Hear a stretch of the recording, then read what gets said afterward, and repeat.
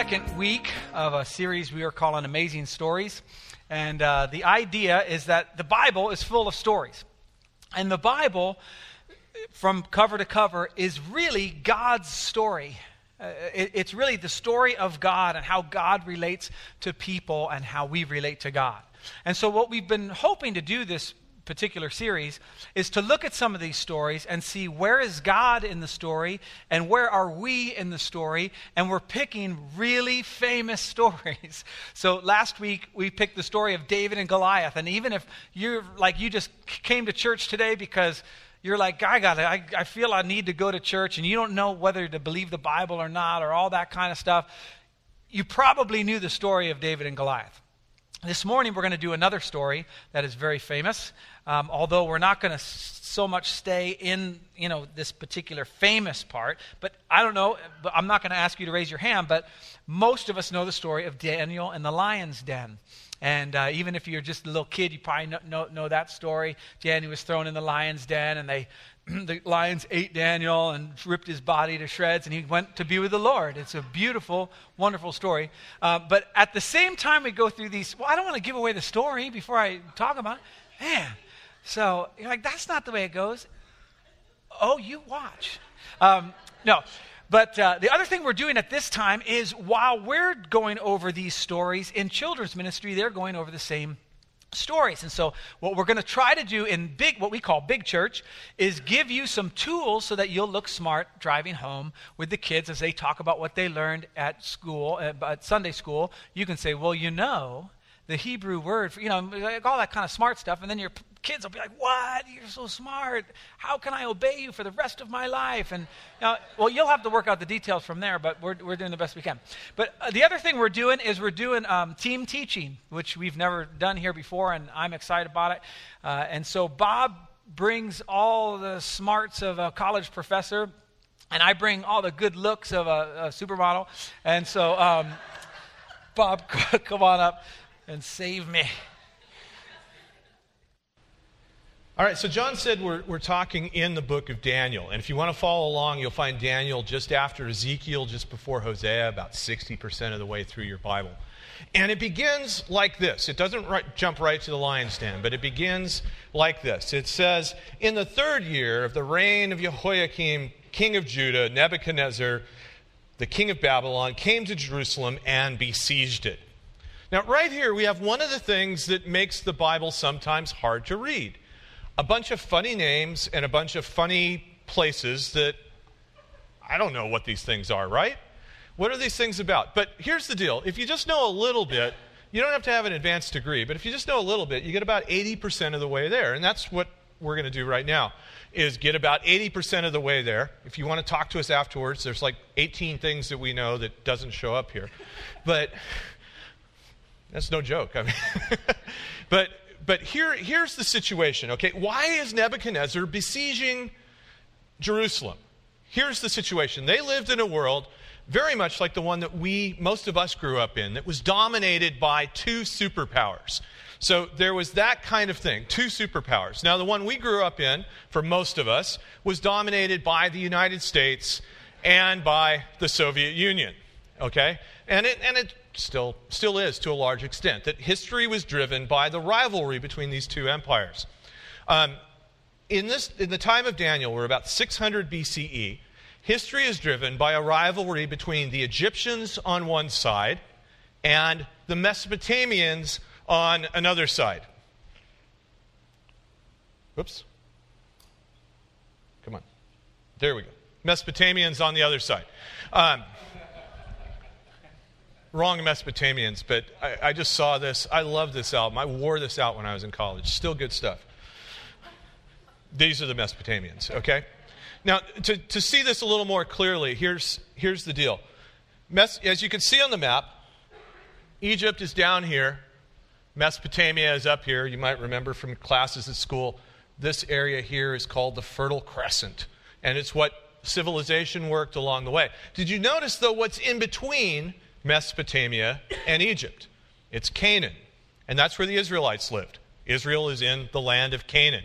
So it meant whenever the Babylonians wanted to mess with the Egyptians, they had to go through Canaan. Whenever the Egyptians wanted to mess with everybody else, they had to go through Canaan. So the people that we're concerned about in the biblical story are kind of stuck in the middle. At the time in 600 BCE, the Babylonians are the boss of the world. They've just defeated their predecessors in Mesopotamia, called the Assyrians, who were really bad guys. We're going to meet them again in 2 weeks in the book of Jonah. So they've just defeated the Assyrians and have just defeated the Egyptians. And they're like the boss of the whole area right now.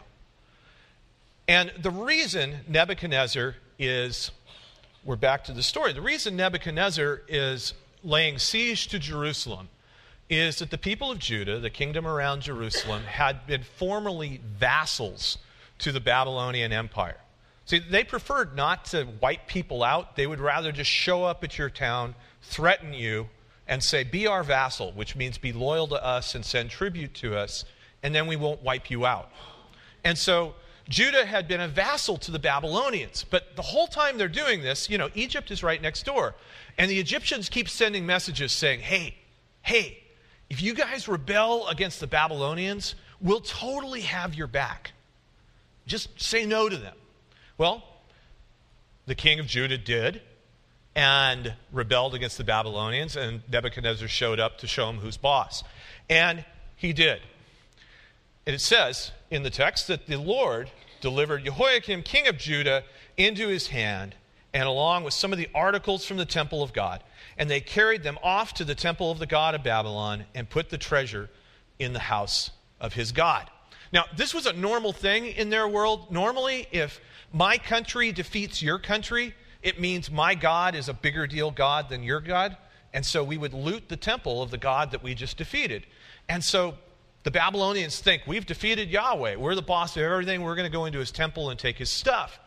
But notice the way the passage reminds us that this whole thing was the Lord's plan. Israel was defeated, but the Lord wasn't defeated. And the passage has a number of really key ways to remind us of this.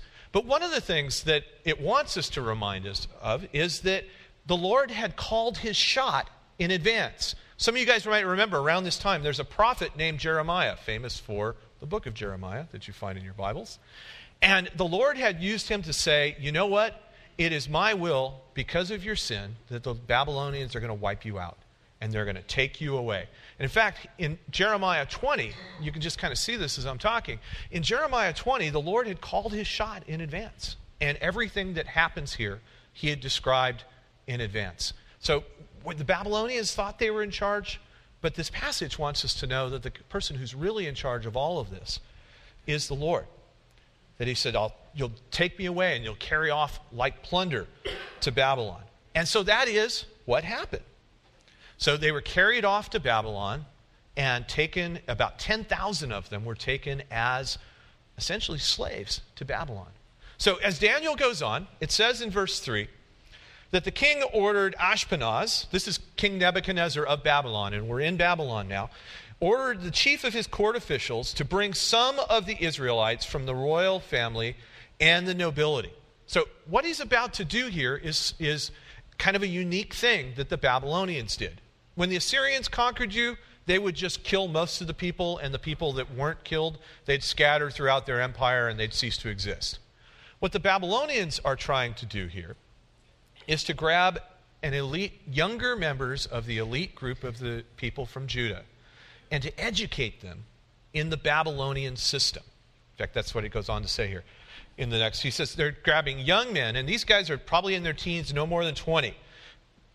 Good-looking, great physical specimens. They have everything going for them. And the plan was to teach them the language and the literature of the Babylonians, to essentially give them the keys of the kingdom and allow them to come and be part of the elite part of Babylonian society. So the plan is these guys would be educated in the Babylonian system, and then the Babylonians would put them to work. So they'd be loyal both to Babylon and their own people, which was a pretty smart way to rule your conquered people, use their own people to do it. One of the key parts, though, that's really interesting is it says they get to learn the language and literature of Babylon. This is no joke, okay? Here's an example. In fact, what this is what's called the Babylonian Chronicle. and it's the Jerusalem tablet of the Babylonian Chronicle. It's essentially Nebuchadnezzar's version of the same thing we're reading about in Daniel. It's the same story told from the Babylonian side. And it's even possible Daniel and his friends had something to do with the production of this. But, think, okay, you learn a new language. It's not a big deal. This is what it would look like up close, okay? And Akkadian, which was the language that they were learning, I got to study this for about a semester. Akkadian is no joke. The language is not that different from Hebrew. It would be like going from Spanish to Italian. But imagine if you're a Spanish speaker going from Spanish to Italian, and then you have to write it in Chinese characters and Japanese characters in HTML code. That's what they were learning to do, okay? So it was kind of a big deal that they were invited to do this.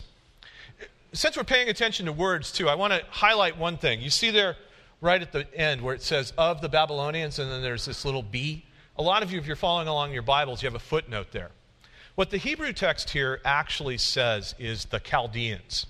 The Chaldeans were the ancient people of Mesopotamia, and it essentially means Babylonians.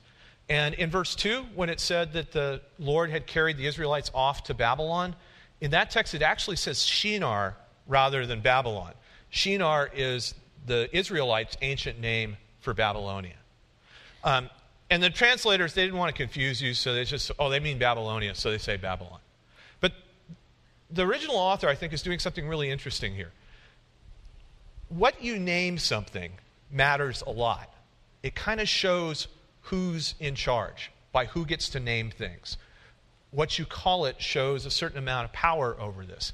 And what this is doing is this passage is showing us in a lot of subtle ways that even though it looks like the Babylonians are on top, the Lord still is. They're not going to Babylon. They're going to Shinar, a place that we know. It's by our name and not the Babylonians' name.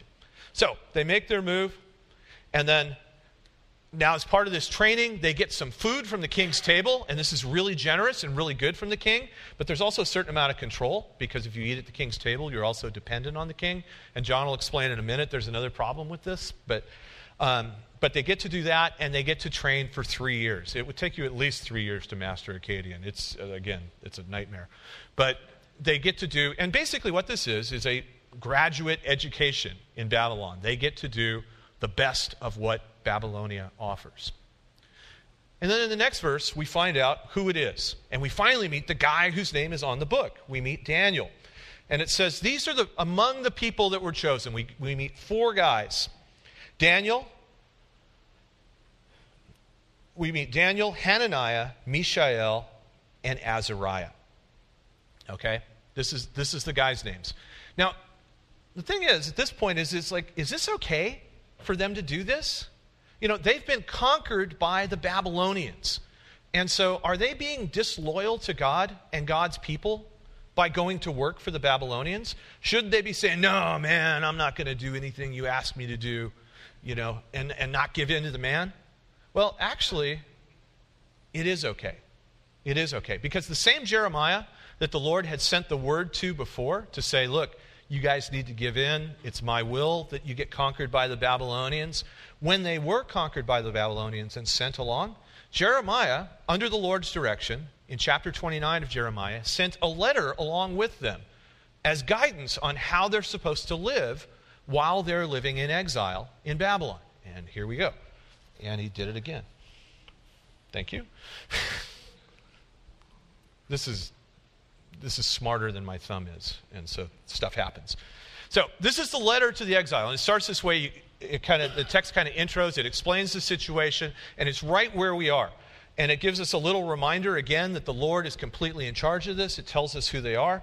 And in verse 4, in case you missed it, it makes it absolutely clear. Notice what it says. This is what the Lord Almighty, not conquered, but the Lord who's the boss of everyone, the God of Israel, says to those that not were conquered by the Babylonians, but that I carried into exile. So notice the way the Lord is still completely in charge of this situation. This is what he says. Essentially, make Babylon your home. You're going to be here a while. The plan was, that the Lord gave to Jeremiah, was they're going to be judged, they're going to be conquered, and a remnant of people are going to go to Babylon, but they're not going to stay there. The Lord is eventually going to bring them back to Jerusalem. So for there to be a people to bring back to Jerusalem, they've got to live their lives. They've got to have homes. They've got to have jobs. They've got to get married and have kids to make sure they don't decrease, to make sure they increase. So the Lord says, look, while you're here, don't just sit there like an angry child and say, oh, this isn't what I want. Live your lives, okay? But what Daniel and his friends, or actually we don't know if they're friends or not, but Daniel and the other three guys are being asked to do is much more than that. They're being asked to actually work for the Babylonians. And, you know, in our own time, in World War II, you know, the people that worked with the Nazis in Norway, they called them Quislings, which was not a good word. The people that worked with the Nazis in France, they called the Vichy French, and those were not good terms. And so, is that what the Lord is asking them to do? Is that okay? Jeremiah's letter nails that. It says exactly that. He says, here's what you're supposed to do. Not just put up with the Babylonians, but actually seek the peace and the prosperity of the city to which I have carried you. Again, the Lord is still in charge. But their job is to actually go to work for the Babylonians. Pray to the Lord for it, because if it prospers, you too will prosper. So what they're being asked to do by the Babylonians is exactly what the Lord wants them to do. But there is one problem. Notice these guys' names, okay? Daniel, Hananiah, Mishael, Azariah. All of those are good. If you really want to impress your kids, theophoric names. Means has God's name in them. See the L's and the Yahs or the Jahs? That's either Yahweh or Elohim, the Hebrew word for God. So they have God's name in all of their names. These guys have great Israelite names. But then in verse 7, it says that the chief of the officials wants to rename them. And remember, we've just talked about how what you call things shows power. What you call things shows authority. And so this is a little rough. So again, here's what they are. Daniel, his name means God is my judge. Hananiah, his name means the Lord is gracious. Mishael, his name means who is like God. And Azariah, his name means the Lord has helped. Those are great names, right? And if you're trying to hang in there with the Lord in a difficult place, to know that your own name is something about how God has worked, that's kind of cool. But here's what they wanted to call them, okay? Daniel, they want to call Belteshazzar, which in Babylonian means protector of Bel. Bel is one of the major gods of Babylon. Hananiah becomes Shadrach. That's where these other... It's like, wait, I didn't think those were their names. We know them by their Babylonian names. Shadrach is commanded by Shooter, who was the god of the part of Mesopotamia where Babylon was. Mishael becomes Meshach. Instead of who is like my God, it's like who is like Aku, who is like the person who is the god of Babylon itself. And finally, Azariah, the Lord has helped, becomes Abednego, which means servant of Nabu, the personal god of Nebuchadnezzar. You can even hear it in his name. So what are they going to do? They have this letter from Jeremiah saying, go to work, be loyal Babylonians. But the Babylonians are asking them to eat food that maybe isn't okay. And they're asking them, not even asking, telling them, they're putting, literally the Hebrew word, putting new names on them. So is this a step too far? What are they going to do? We have this letter from Jeremiah, but surely taking the name of a Babylonian god, I can't do that, can I? They're kind of stuck. But luckily for us, the passage doesn't end there. And John's going to show us that part.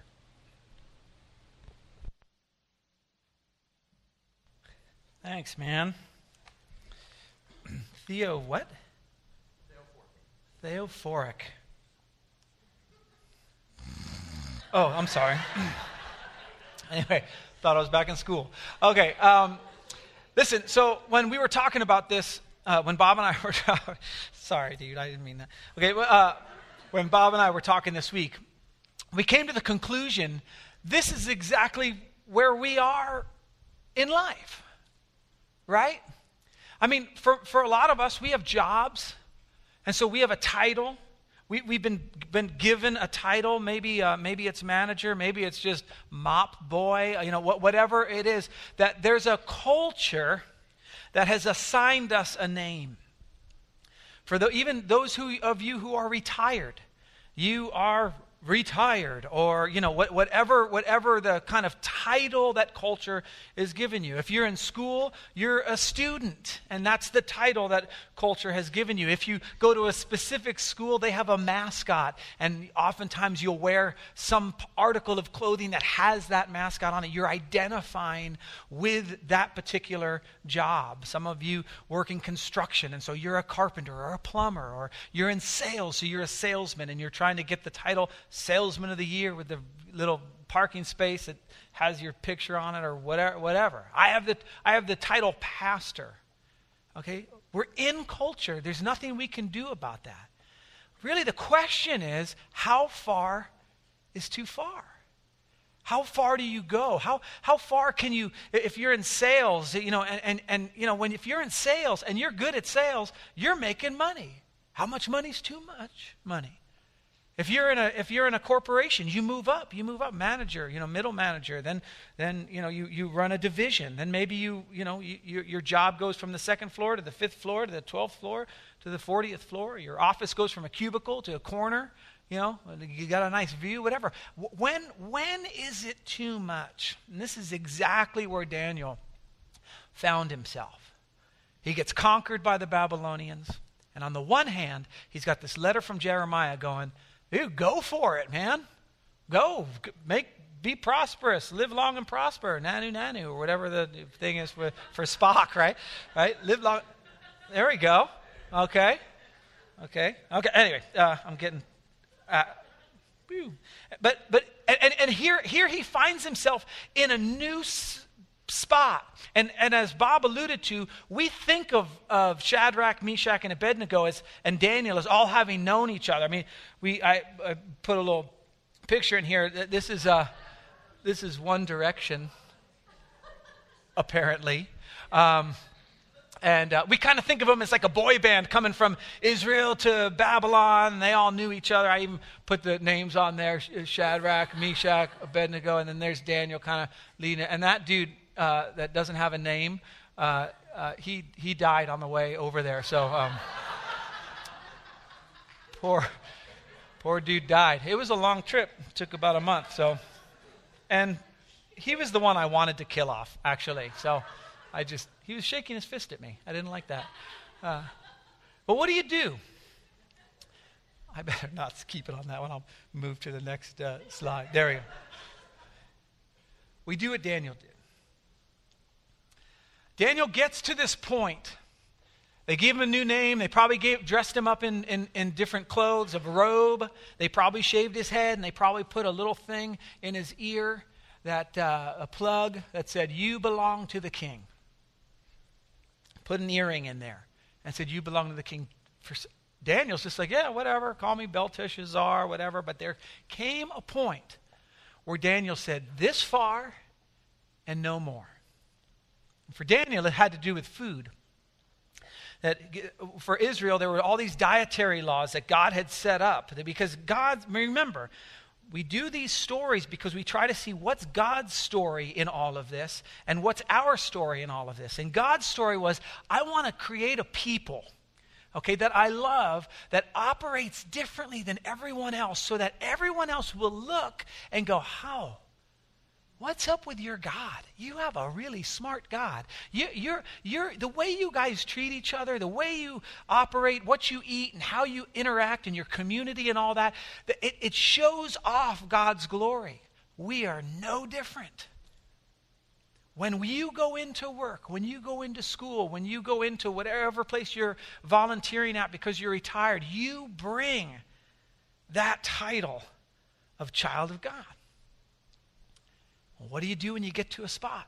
Well, I'm going to give you a few things that I don't have written down, but you can write them on your notes there. The first thing is understand what the Lord requires of you. Have a good idea in your context. What is it that God requires of me? Daniel resolved. It means it's set in his heart. He set in his heart. Now it's really cool when you look at the language of this particular passage. That word set is the word that we use, that was used earlier when he said they set their names to Shadrach, Meshach, and Abednego. They basically put this on them. They labeled it on them. And Daniel, in the same way, sets in his heart, I'll go to here, but I'm not going to go anymore. In other words, like this. They could name him anything they wanted, but they couldn't tame his heart. They couldn't just say, okay, this is the way you're going to feel about God. This is who you are. See, who Daniel was something completely different than what his title is. Now, isn't that hard in real life? I mean, what's the first thing we do in our culture? What do you do for a living? I mean, what we do it kind of defines who we are, and we use that. If you say you're a police officer, I automatically have this idea, of kind of who you are. If you say I'm in sales, or I do this, or I'm a pastor, it's like run for the hills, right? I mean, we kind of have this thing. What Daniel's showing us is what your title is has nothing to do with who you are. I can name you, but I cannot tame you. Your heart, and how you view God, and how you make your decisions in the context of which you live is all between you and God. And that's what Daniel does. It says, Daniel resolved, he set in his heart, not to defile himself with the royal food and wine. And here's what he does. He asked the chief official for permission not to defile himself in this way. Like I said, we're all in our different contexts, right? So for you, in your context, where's the line? Where do you go, you know what? I'll do my job and serve the king, but I'll only go this far.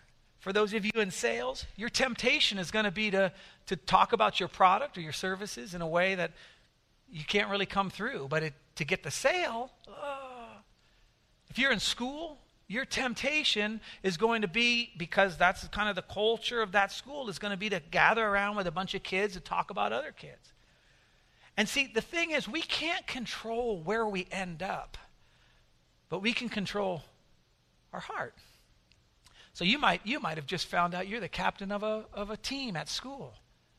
And all of a sudden, you've got all these responsibilities and a title, and you're kind of walking around, and you're big girl or big boy on campus or whatever. Okay, I'll do this, but I won't do this. I won't talk about other kids in school. I'm not going to do this. You might have just gotten a job as a manager. And now the people who you were with, you're over. And you say, okay, that's my responsibility. I want to treat them a certain way. I'm going to treat them like Jesus treated them. And now you're in meetings that you thought you knew what was going on when you were in the pool, but now you're up with the managers and you're getting these meetings, and now you understand why things go, you hear like, why did they make that decision? Well, now you know. How are you going to act? See, I can give you a title. We can go on and on. But I can't tame your heart. That's what happens. The second thing we need to do is understand our place. Understand our place. And sometimes we hear this in our culture as a kind of a negative. Like, look, if the president comes to you and says, hey, I want you to sweep up here, you're just going to sweep up. You understand your place. But there's another concept of this that I want us to be excited about. Because when your time comes, and it might come this week, it might even come tomorrow, where in your context of where you live and my context of where I live, I'm going to have to make a choice. They will have named me, they will have done all these kind of things, but all of a sudden something's going to come down the line where they say, hey, could you put your signature on this? And you go, And that sense, if you don't follow God, you might call it your conscience. The people who are followers of Jesus, we'd say it's the Holy Spirit that is kind of going, hey, you're going to cross the line. Watch what happens when Daniel sets his line. Remember this little thing right here. But Daniel resolved. Keep that in the back of your mind, okay? Very next. Let me show you one other verse real quick. I forgot this first service. This is the idea that Peter wants us to have. Dear friends, I urge you as foreigners and exiles. Peter wants us to see when you go to work, you're in exile. You're like, I know. Trust me. I don't need Peter to tell me that, right? When you go to school, you're a foreigner. And yep, got that covered, right? But Peter wants you to see it from another kingdom perspective. Foreigners and exiles, to abstain from sinful desires. Now, oftentimes, if you're like me and maybe my mind's just twisted, when I see sinful desires, I think like sex stuff and kind of like, but that's not what this means. It's just serving another God. Sinful desires are just any desire you have for the God of the country you're exiled in. Right? For some of you, that God at your job is money. Everything revolves around money. So in some jobs, it's power. In some, it's competition. There's a lot of competition, maybe even between branches or divisions or whatever. What Peter's saying is, no, you're a foreigner. You're an exile, just like Daniel. Now watch what happens when Daniel when he sets his line. This is so cool. Now God had caused. But Daniel resolved, now God had caused. There is a connection, hear me please, between your line and the obedience of that line. There's a connection between that and allowing God to move in your life. See, when we cross our lines or we have no lines, what we're saying to God is, hey, I got it. And God's fine with that. God's like Dr. Phil, kind of, how's that working out for you? He's like, it's like I'm going to make all my own decisions, and then God's just like, go ahead, let me know how it goes for you. And then when I'll be here. I'm not going anywhere. And after you fall on your face, I'll be right here. But Daniel goes, no, this is my line. This is where I feel God is really calling me. Even though I have this letter from Jeremiah, God is calling me to stop right here. Now God is able to move, okay? Watch. Now God had caused the official to show favor and compassion to Daniel. Now I wonder, if Daniel hadn't asked, if he hadn't drawn his line, how would we have known that God had caused compassion and favor for Daniel? We wouldn't. And in the same way, I won't know all the ways God would intervene when I step over those lines. I can't look back and go, oh, he would have provided for me. I know he would have, because I didn't stay behind my line. And so I want to see these two words here, favor and compassion. These are very, very strong words. These words are typically assigned to God. Okay? Like his loving kindness would be kind of the same type of thing. These are very, very strong words. And listen what's happening here. God is actually using the people that Daniel works for to show his love to Daniel.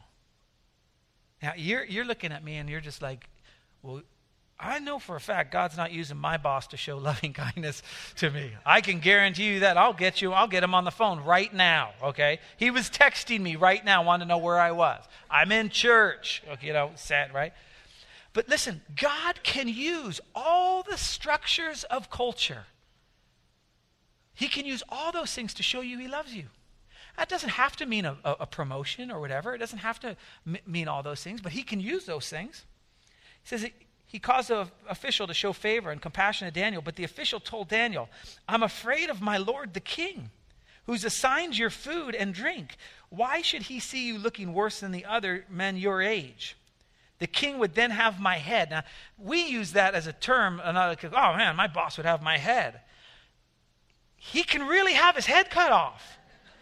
Like, imagine your boss tells you to do something, and you're like, I don't think I'm going to do it. And he says, well, I'll chop your head off. And he really could. There's like a guillotine, or I don't know how they kind of did it, or, grabs his sword. Hey, I ain't playing around, kind of touches the handle or whatever. This guy feared for his life. And he says, the king would have my head because of you. Now, what we see, and I don't have the verses up there, is that Daniel goes about this really the right way. So this particular guy, this official, kind of says no.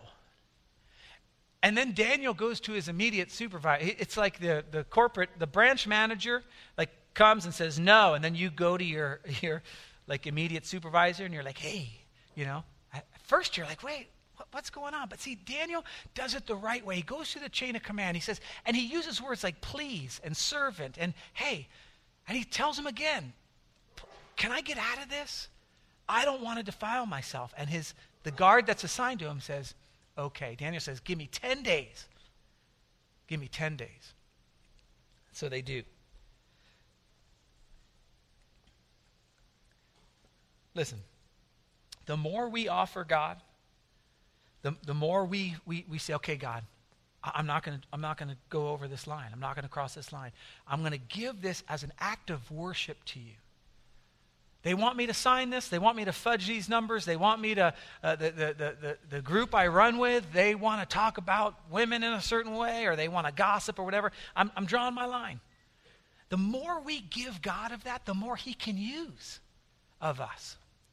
As we step over those lines, he can't use us as much. As a matter of fact, watch what happens. So Daniel does this for 10 days with the rest of his group there, and it works.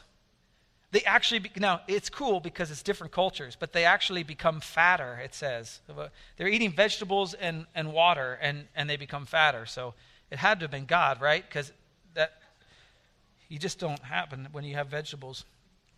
That's why I never eat them. Daniel 1:17, listen to this. To these 4 young men, God gave. Daniel resolved, God had caused, and now God gave. He gave them knowledge and understanding of all kinds of literature and learning. And Daniel takes it up one more notch. He could understand visions and dreams of all kinds.